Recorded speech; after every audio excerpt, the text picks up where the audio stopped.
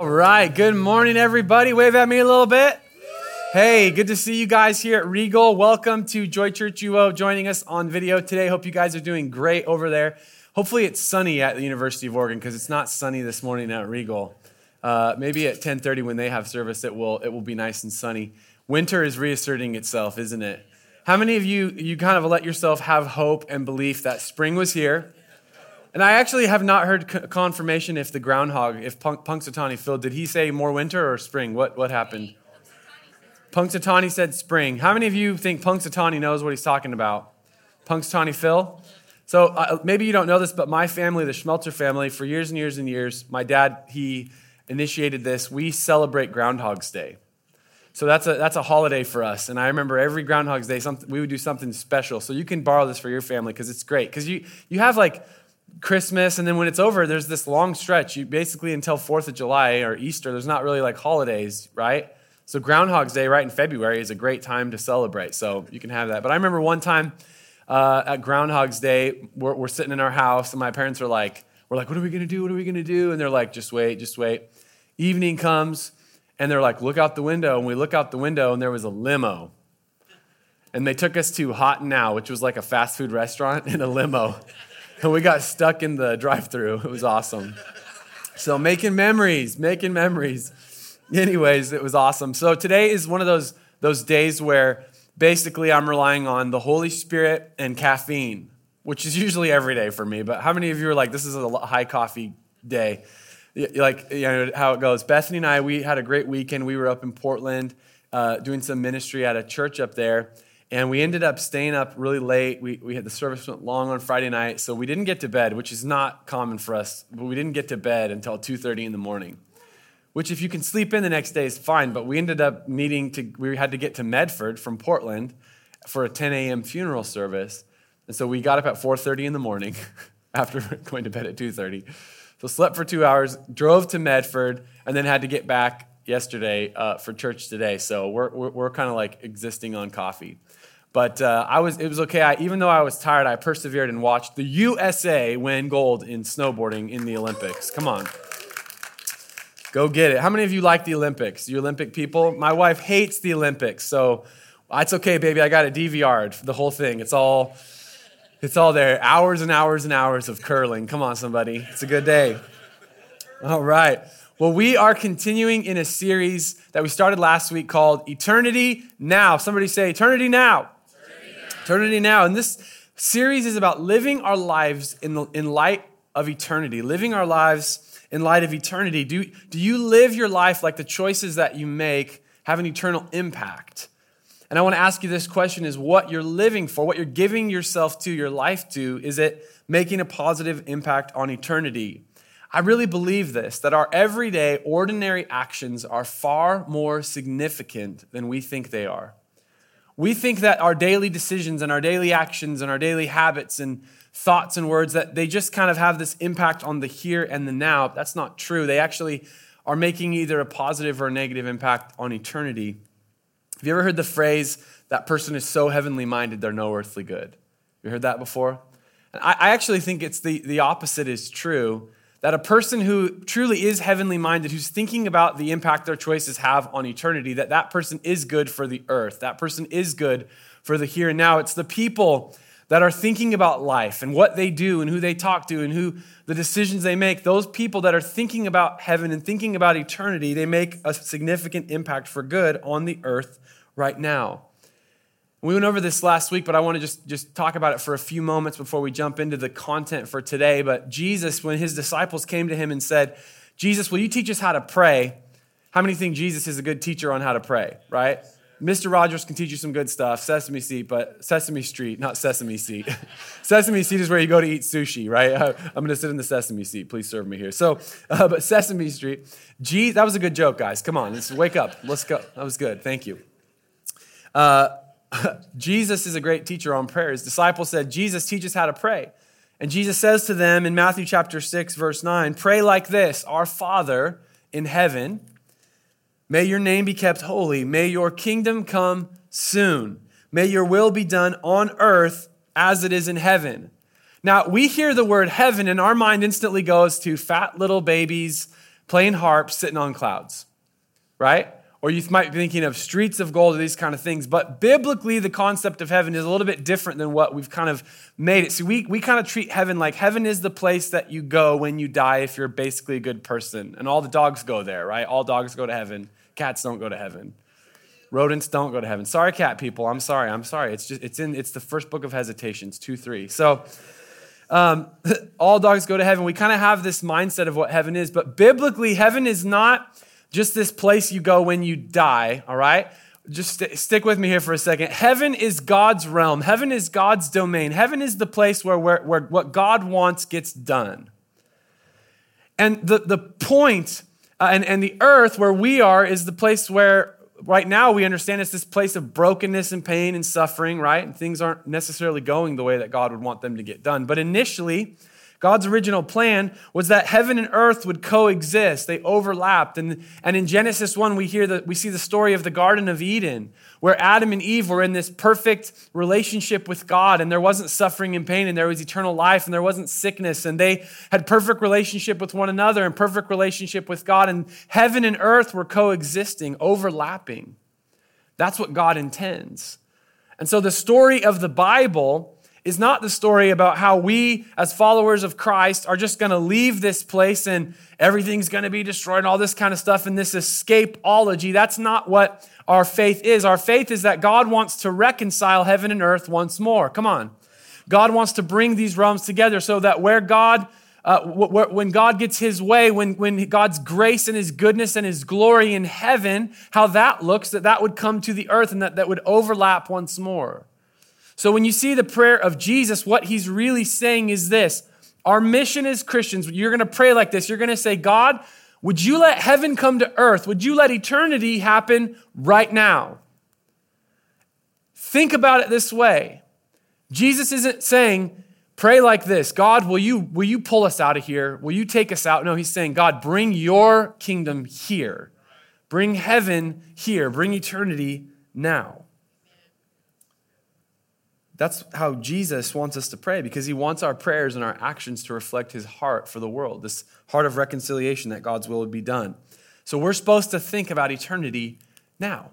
We're supposed to think about God's original intention coming again and being fulfilled on this planet. Now, we went into this last week, and hopefully if you weren't here last week, go back on joyeugene.com and you can listen to the message. I would encourage you to do that because we laid some kind of foundations for what I want to talk about today. But today I want to take it real practical and give you some handlebars and ways that you can apply this kind of thinking and live this kind of way. So today I want to talk about what I like to call the big three. The big three. I like it in basketball teams, you'll have the big three. You know, you got Steph Curry, Klay Thompson, and Kevin Durant. They have like the big eight. Everybody's good for them. It's not fair. The Blazers need some good players. Come on. We need to intercede. Jesus, let your will be done and your kingdom come in the Portland Trail Blazers basketball. Let it look more like heaven than what it looks like right now. But the big three, these are three areas, three things in our life that when we will be eternally minded and we will think about God's kingdom coming and his will being done in these areas of our life, they make a huge impact on eternity. And these big three areas that I'm going to talk to you about today, they really function as a spiritual thermometer or a spiritual compass that really, when you look at these three areas, and I'll tell you what they are. I know I'm not giving you the goods yet, but when you look at these three areas, they're really a good indicator of kind of where somebody is at on this spectrum of thinking about eternity and about thinking about God's kingdom coming to earth. So we're going to talk about these big three things. And here's what the big three are. They are how we use our time, our talent, and our treasure. Our time, our talent, and our treasure. Now, you might be thinking, I don't have any time, I don't have any talent, and you especially don't have any talent, Jake, and I don't have any treasure. But the reality is everybody has time, everybody has talent, gifting, ability, and everybody has treasure. Maybe you don't have as much as the next person or whatever, but you have something. And these three things, how you allocate them, how you give them, how you prioritize them in your life, how you use these, how you operate when it comes to these big three things is really an indicator of, is your heart in eternity? Is your treasure stored up in heaven, or is it here on earth? Are you focused on the here and now like Demas, who loved this present world? Remember, we talked about Demas last week. Or is your mind on eternity? Are you thinking about God's kingdom coming and his will being done here and now? So I want to talk about the big three today. Number one, let's talk about time. Time is a fascinating concept to me. I often spend a lot of time thinking about time, just the nature and the quality of time, how people spend time, how I spend time, how to save time, right? It's an interesting thing. But how we spend our time is the number one measure of our priority. We just got done with a series called Minimal, where we learned you can't have priorities, you just have a priority, right? Something is number one. When it comes to your time, there are things that in your life, multiple things that are important, but there's something that's number one. There's something that you give not just the most time to, but the best time to. And there's a difference, isn't there? Like if somebody says, hey, I give the space of time between 2 a.m. and 6 a.m. to God by sleeping, that's what I give to God. Like, no, that's not, yeah, it's 4 hours, but you're asleep. It's not quality time. You can imagine husbands and wives if you're like, hun, we don't spend any time together. You're like, babe, I spend 8 hours with you every day. In bed, asleep, No, so not all time is equal, is it? There's quantity, but there's quality. How we spend our time is the number one measure of priority. And this is why. Because on this side of eternity, while we are living in this time and space reality in this universe, time is a limited quantity, isn't it? It's scarce. How many of you ever feel like, I just don't have enough time? The reality is everybody has the same amount of time, right? Some people use their time in a wise way and they make an impact and their time counts maybe for more than another person because of how they spend their time. But on this side of eternity, time is the most valuable resource that we have. Nobody has more, nobody has less. It's a limited thing on this side of eternity. And the Apostle Paul writes to the church in Ephesus, and he says this very interesting thing about time. And he's talking about time not just in light of like being a good time manager, but he's talking about eternity and time. And he says in Ephesians chapter 5, verse 15, so be careful how you live. Don't live like fools, but like those who are wise. And he says, make the most of every opportunity. And I want you to let that phrase kind of stick in your mind. Make the most of every opportunity in these evil days. Don't act thoughtlessly. How many of you know that it's possible to operate in the area of time without thought? Come on, if you're ever on Twitter, you know there are people that act without thought when it comes to time. On Facebook, hey, I just spent all day reading the 37 best movies of the 80s. Like all these things that are out there. You can act thoughtlessly about time. He says, don't do that. But understand what the Lord wants you to do. In other words, what is of eternal impact? What does God want you to direct your time to, okay?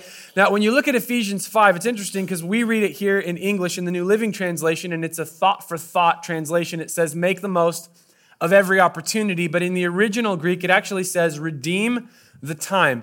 Redeem the time. That's actually English, but I'll explain this in a second. The word-for-word translation of this is redeem the time. See, the Greeks had a really cool understanding of time. They had at least two words that described time, and they were different types of time. They had a word called chronos. Sounds like a Marvel action person, doesn't it? You can see how much I like comic books. I call them action persons. That's not something, but a villain. We have chronos time, and chronos time is clock time. It's like 7 to 8 p.m. It's clock time, chronos, right? And then the Greeks had another word for time that was called kairos. Kairos.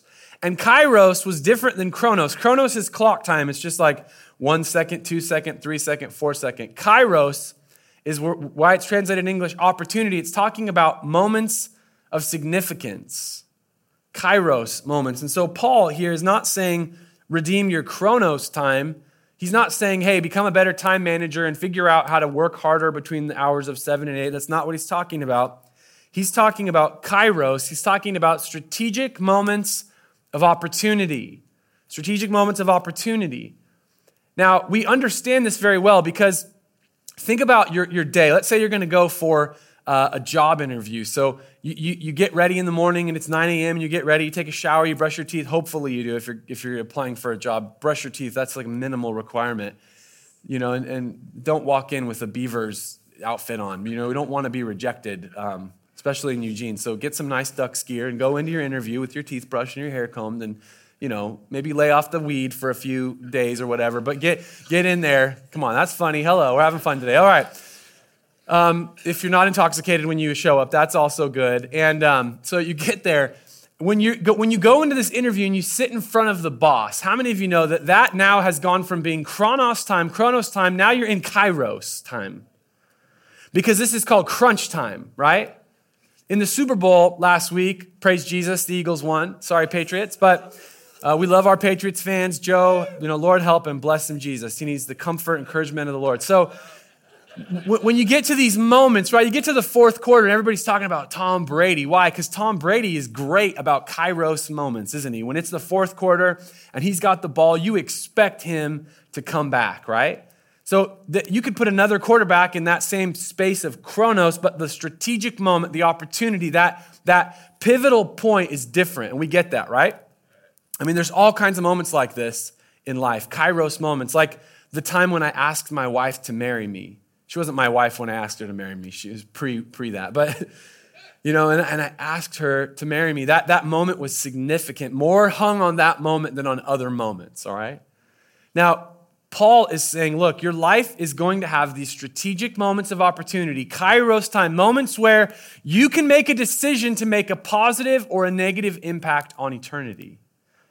I like to call these kairos moments, these opportunities, I like to call them moments of eternity, where the weight and impact of what's happening or what you are deciding to do or what is going on in a moment of chronos, when it switches and now it's something that's making a moment of eternity, the normal flow of time is not sort of the same in that moment. There's more going on. And I've experienced these moments of eternity, and I believe you have too. I remember when my daughter Evie was born, I was in the room, and Bethany did a phenomenal job giving birth, and that's amazing that she did that. I mean, just what an incredible hero, women to give birth. I'm so glad that I don't have to do that unless we get into like a weird universe of Danny DeVito with that. Remember that movie or whatever? Okay. Arnold Schwarzenegger got pregnant. Yeah. Okay. So you can tell I need more coffee today. I'm just rabbit trails. So anyways, this moment when Evie is born, and I could feel eternity kind of come in the room when Evie comes out and she takes her first breath. It was like, 5 minutes have gone by, more than that in labor, but this moment of time, 5 minutes on the clock, but there's eternal significance here. Come on, it's a kairos moment. It's a kairos moment. There's been times where I have conversations with people about Jesus, conversations where a person is open and they're talking about they're deciding, am I going to follow Jesus with my life, or am I going to continue on the path that I'm on? And time sort of gets compressed or expanded. It's the normal flow of time is different, and now it's a kairos moment. Even moments of pain. Maybe you've had moments in your life where somebody spoke something to you and it just like stung and it stuck with you. Maybe it was when you were a kid, but even now as an adult, that shapes you. That was a kairos. That was an eternal impact moment. And here's the thing. As followers of Jesus, what we are told to do, what Paul's saying to do is saying, hey, these moments that go on, these kairos moments, these moments of opportunity, use whatever you can do. Use all wisdom and be disciplined to let these things go to become a positive impact upon eternity. See, if you've been negatively affected by something somebody said, turn that around and think about how you talk to other people and realize that the words you are speaking into someone's life that seem insignificant in the moment could potentially be putting a mark upon them, either for good or for evil. Come on, somebody. Eternally minded people, their time is an indicator, a thermometer. It's saying this is where their heart is. Is your heart in God's kingdom and in God's purposes, that you are grabbing hold of every strategic opportunity and taking it and saying, I'm going to take this moment and I'm going to make an impact positively for eternity. Do you spend your time on yourself, and specifically these strategic moments on yourself and for the building of your own life, your own kingdom, or is it given for God and for other people? Do you spend time with God or only on your own pursuits? Have you created space in your life to meet with God and to have a relationship with God? Are you giving your time to what has eternal value? I find this interesting as we talk about life, and instead of cutting things away and minimizing and actually removing things, we just try to become better and better and better and better time managers. And that's not what we should do. We should say, no, Am I actually giving my life to what makes a difference for eternity? One of the real heartbeat of our church is relationship and discipleship. That's why we're always saying, be in a joy group, be in a joy group, be in a joy group, lead a joy group, be a part of a joy group, joy group, joy group, joy group, joy group. How many times can you say that? How fast can you say it? Say it 10 times. We always are talking about this. Why? Because we know from the Bible, we know what Jesus says, that relationship and discipleship are critical. They make them, they're moments of eternity. And so if we can get ourselves out of discipline into groups and beginning to walk together, and that we're going to make an impact positively on eternity, relationship and discipleship, we are all investing our time, which is really our lives, either into this world that will fade away or into eternity. So the first part of the big three is our time. Am I using my time making an impact on eternity? Number 2, our talent. Our talent. One of my favorite YouTube videos is of Charles Barkley golfing. Have you ever seen Charles Barkley try to golf? It's the weirdest looking swing. It's like this, he has a hitch and it looks like that a little bit. It's like 4 or 5 distinct movements. One of my favorite moments is Charles Barkley is taking golf lessons from Hank Haney. Have you seen this? Hank Haney is Tiger Woods' golf coach, so I think he knows a little bit about golf. And Charles Barkley tells Hank Haney, he goes, "You ain't got no real talent, Hank." I just love that moment because Charles Barkley has the butt ugliest swing ever. Everybody has talent. Every single one of you, every single one of us are uniquely gifted and graced by God to add value to the world around us. In some way, shape, or form, you have talent. Now, you might not know what it is. You might not believe me, but you do. And God He made you on purpose. He made you for purpose. God has uniquely graced and gifted you. I want to ask you, how are you using that? Your talent, your abilities, how are you using that to make an impact on eternity? Are you using them to just build your life right now? See, a lot of people, they're just using their talent to make money, and there's nothing wrong with that. But if that's the focus of your life, you're going to end up unfulfilled because God didn't give you your talent just for you to have the best life that you possibly could. He wants you to have a great life. But no, He gave you that ability, that talent to make a difference in the lives of people around you, to make an impact for eternity. It says in Romans chapter 12, verse 6, in His grace, God has given us different gifts for doing certain things well. And he goes through a list here. He says, so if God has given you the ability to prophesy, then speak out with as much faith as God has given you. If your gift is serving others, serve them well. If you are a teacher, teach well. If your gift is to encourage others, be encouraging. If it is giving, give generously. If God has given you leadership ability, take the responsibility seriously. And if you have a gift for showing kindness to others, do it gladly. In other words, God has given everybody some gift, some talent, some grace that God has placed in your life, and you are called to use that for the advancement of the kingdom. We are called to put our talent into play. We're not called to put our talent on the bench. You're called to get in the game.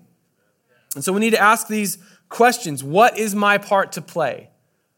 Every single day, you should wake up on fire. Come on, get up in the morning and be like, hey, what is my impact today? What is my role? How am I today going to make a positive impact on eternity? And if you don't know what your part to play within the church or within the world is, if you don't understand your gift, I'm going to put a plug in. You need to go to Next Track.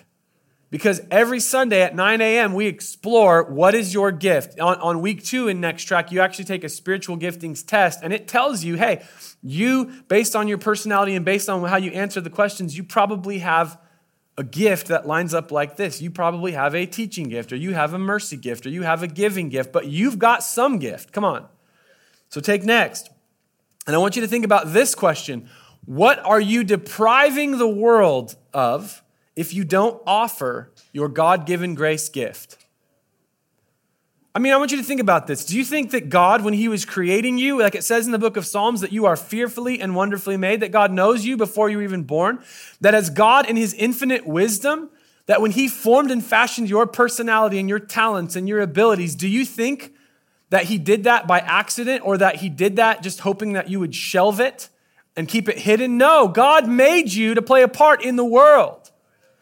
And so when we, out of insecurity or laziness or thoughtlessness or whatever reason, when we deprive others of the talent that God has put inside of us, we are literally removing the intention of God into this planet, what God wants to do. Your life can be a conduit, can be a vessel for eternity now. Come on, I'm spitting a lot, which means the message is starting to get good today. So you can tell as fill up that cup, if the water level rises, it's a good sermon. What are you depriving the world of that God has put inside of you?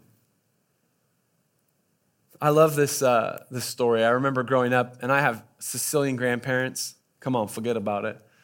And if you have an Italian family, I don't know if you know about this, but Italians, they cover their furniture in plastic.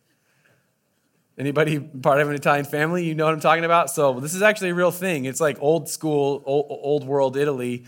And, back east. So my grandpa, he always had nice furniture, nice artwork, nice lamps. He owned a furniture store. I mean, it was always really nice. And it's crazy because Italians, they have like a family room where your family can actually go. And then they have a living room and nobody's allowed to live in there. You can't have any actual life in there. And I remember going to my grandparents' house. White carpet, right, in the living room, totally white carpet, spotless, because no kid is going to step foot in there or you will die. You will literally go into the pasta sauce, right, and just be part of that. So, and then you'd see the furniture and it would be completely covered in plastic, and it looks horrible, but it's to keep it nice, right? But totally covered in plastic. And it's so funny because I think that's how some of us are. The nicest part of our life is completely covered in plastic and off limits. Because we're insecure, or we used our gift at one point in church and somebody didn't, applaud us the way that we thought we should be, or we're just embarrassed, or maybe we don't think our gift is as good as the next person, or whatever reason, but we're off limits and the furniture's covered in plastic. And here's the word of the Lord for you today. Rip the plastic off and use the nice furniture. If you need to have the white carpet and you need to get it dirty and muddy and put something else in, then do that. But put your talent and ability into play. Let me give you something here. There are no spectators allowed in the kingdom of God. There are no spectators allowed in the kingdom of God. And you're like, you're saying people that don't put their gifts and practices into play are going to heaven? No. I'm talking about the fact that God wants you to participate in heaven now, eternity now. God wants you to participate in the coming kingdom. God wants us to be participators. Only participators get to take part in the kingdom of God. You can't sit on the bench. There are no spectators allowed in God's kingdom, only participators. You participate in the life of Jesus. When you receive Jesus and you receive grace and forgiveness, you are immediately called into the battle, immediately called into the game. You can't hang out on the side and just say, I'm just here to enjoy what Jesus did for me. That's not how the gospel works. Because the gospel is not just how to get to heaven when you die. The gospel is how to help heaven come here now. I'm preaching good today. No spectators allowed in the kingdom of God, only participators. And let me just give you something here. It is so much more fun to participate than to just shelve your gift. Use it. So, time, talent, last one, treasure. This is good. Treasure, I like this. Jesus, he talked a lot about money in the scripture. And it's interesting because he wasn't grubbing for money. He wasn't necessarily taking up an offering. Jesus talked about money for this reason. It's because he knows it's an indicator of heart. If somebody said, Pastor Jake, would you help me understand kind of is my heart lined up? Am I really making an impact in eternity? Am I investing that direction? I would say, you show me two things. Show me your watch and show me your wallet. How you spend your time and how you spend your money will indicate the direction of your life. Those are indicators. It's a thermometer of spiritual impact. And we need to understand the economy of eternity. What is valuable in heaven? What is valuable for eternity? What's going to last? Jesus says in Matthew chapter 6, verse 19, and I'm going to read it out of the Message paraphrase. He says, don't hoard treasure down here where it gets eaten by moths and corroded by rust, or worse, stolen by burglars. Stockpile treasure in heaven, where it's safe from moth and rust and burglars. It's obvious, isn't it? The place where your treasure is the place you will most want to be and end up being. In Matthew 6, that same passage in the New King James, it says, for where your treasure is, there your heart will be also. Now, I used to read this passage and I'd think, okay, store up treasures in heaven. What does that look like? It means I do good things and then Jesus puts pennies in my bank account in heaven, right? Is that kind of how we think? That's not what it's talking about so much, though. What Jesus is saying to us is that you All of us are operating kind of in a two-tiered system, is that we have an opportunity to invest in the things of this world and actually build something with your life, right? You know that there's things you can put your life and time and energy and money into right now and actually build something. You can build companies, you can build all kinds of things, a political career. I mean, you could do all types of things on this earth. But as we learned last week, everything that is a part of this world is going to fade away and be gone. So a lot of people are building a lot of sandcastles that at some point when the wave comes, all of that is gone. What Jesus is saying is if you will actually invest your life and your priority, your time, your talent, and your treasure, if you will invest it in the kingdom of God and the purposes of God here and now, then what's going to happen is when it changes over into this eternal perspective is those things will still be there. Remember, heaven's not just this place we go when we die. God is bringing heaven and earth back together. What are you going to have in this new heaven and the new earth? What will you have created? What will you have invested in? If you've invested your time and talent and treasure in the purposes and the plans of God into God's kingdom, those things are still going to be here when heaven comes to earth. To store up that treasure in heaven means you are eternity proofing your investment in life. How many of you have ever played Monopoly? And you know, there's always a mean older brother or sister or a mean uncle or aunt that they try to mess you over. And they'll be like, hey, why don't you trade me what's the Boardwalk and Park Place? Is that right? Why don't you trade me Boardwalk and I'll give you this nice Mediterranean card? And they'll say, you know, it's cheap to build up Mediterranean. You can build up hotels on there for only like $400. Park Place and Boardwalk are really expensive. How many of you know what I'm talking about? This is what the enemy does to us. He comes along and he says, hey, you've got Park Place and Boardwalk in God's kingdom, but I want you to hand that to me and I'll hand you this Mediterranean. And it's going to be a good deal for you, and it's not. The enemy always comes to lie and says, look, store up treasure on earth, be rich to yourself, be selfish with your possessions, don't be a giver, don't be generous, and look, you're going to get a great deal. And what you are actually giving away is something that has eternal and lasting value. Because the secret to fulfillment in life, even when it comes to our money, is to be eternally minded, to be generous towards God, to be generous towards his kingdom. It actually is a good investment. Not only spiritually, but naturally. It's a good investment to invest your time, your talent, your money in the kingdom, into eternity. So our time, our talent, our treasure, they're indicators, thermometers. They tell the temperature. Am I eternally minded, or am I just thinking about the things of this world? I want to give you some action steps today, how to put each of these three things into play. Number one, we need to prioritize our time in light of eternity. We need to redeem the time, maximize the moments of opportunity. I want to encourage you to walk away today and think about a critical strategic shift in your life. What are some moments that I could give to God's kingdom to build for eternity? For some of you, that's going to be taking a step to now spending your time in Joy Group, to maybe giving an evening to Christian fellowship and relationship, and actually using that time, redeeming that time to bring people that don't know Jesus into community with you. But prioritize your time in light of eternity. Number two, use your gift to be a gift. Get off the bench and into the game. If you haven't gone to Next Track, get into Next Track. You can start any week, 9 a.m., Theater 2. You can go in there, learn your gift, but say, this is what I'm good at. This is what my gift is. I'm going to use that to serve the church, be a gift in the church and a gift in the world. But don't be on the shelf. Don't be a spectator. Be a participant. And number three, I want to encourage you to start trusting God with your money. Time, talent, and treasure. Why did Jesus talk about money? Because it shows our heart. Shows our heart. How do we start trusting God with our money? Well, the main thing, this is what you're doing. You're saying, God, would you change my heart from selfishness to generosity? That's number one. From selfishness to generosity. In other words, if you think about your resources, your money, and you think about it like this is my money. I worked hard for it. Nobody else is getting this. I'm not giving it to the church. I'm not giving it to the poor. I'm not giving it to the mission field. I'm not giving my money away. That's a selfish perspective, and it will ultimately what you'll be doing is storing up treasures here on earth. It's not like God's going to come and take away your money from you. He's not. You're just going to miss out on what he could do with you. Come on.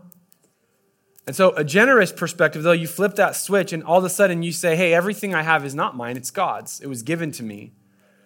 And God doesn't want you to have empty hands. He just wants you to have open hands. Say, Lord, I start from a generous perspective. Let me just tell you a secret. You cannot outgive God. As generous as you think you are, you will literally never exceed the generosity of God. God emptied heaven's treasury and sent Jesus to die for you on the cross. Like, you could never repay that. So right away, you're already at a disadvantage. You're never going to beat God. Let me just tell you right now, any money that Bethany and I have ever given, every cent that we've ever given to God, he has far exceeded in every way, including financially, his blessing in return.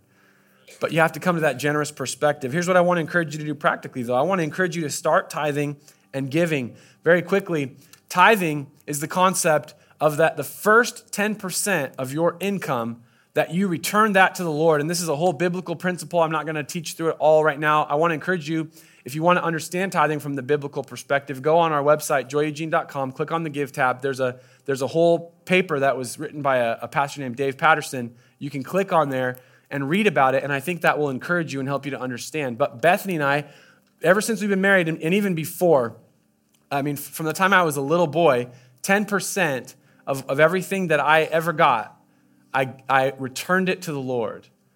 And let me just tell you right now, tithing is the baseline for generosity. Tithing is just saying, it's just this very first thing to understand everything I have is God's, all right? Tithing. Then above that 10% is what we call giving. So a lot of people will say, hey, I'm going to give my tithe. You don't give your tithe. You pay your tithe. 10%, the Bible says, bring that into the storehouse. That goes into God. That's his portion, okay? And God then blesses the rest of it so that it far exceeds anything that you would have had you just held on to that part. But you pay your tithe. Then anything above that is what we call a free will offering or giving. And Bethany and I, we have many things. We give to Joy Church. We tithe to Joy Church. We tithe, but then after that, we give. Offerings we give to Joy Church, we give to missionaries, we give to the poor, we support people in ministry. We do all kinds of things that we're so blessed to do because that's the giving portion. It's above and beyond, and it's just out of what God has done in us, just a response to that. And here's what happens. When you start tithing and giving and you start having this generous heart and you start trusting God with your money, you get brought into this eternal perspective. And all of a sudden, money becomes not this thing that's uncomfortable and hard and like weird and crazy. All of a sudden, you start living in the generosity zone. And all of a sudden, God starts blessing you because you're blessed to be a blessing and life is so much better and you're making an impact on eternity. Now, here, let me just give you a little disclaimer here. If you said, I'm going to okay, man, here's the pastor. He's talking about money. Pastors and churches always after money. My salary that I get from Joy Church is not affected numerically by if you give $1 million or you give nothing. My salary is set by a committee. So I'm talking to you as a brother in Christ. It doesn't affect my finances one way or another. You hear what I'm saying? My wife and I, we are participators in this as Christians. We are tithers. We are givers. I'm telling you this for you. This doesn't do anything for me, okay? You give. I don't know if people give. You give, you don't give. I don't know. I'm just telling you, this is good for your life. Come on. How many of you that have trusted God with your money and are living generously would say, come on, it's a good decision. It's a good decision. So begin to have a generous heart towards God. Start tithing, start giving. The Bible literally says, God says, test me in this when it comes to tithing. So I want to encourage you. We have so many people that are just brand new followers of Jesus. This is a step of faith for you to say, are you serious, Jake? You want me to give 10 cents out of every dollar to God? Yeah, because God says, test me in this and watch if I will not open the storehouse of heaven and bless you. We are blessed to be a blessing. Start trusting God with your money. Prioritize your time, use your talents, and store your treasure in heaven. These are the big three, and they're the way that we live in eternity now.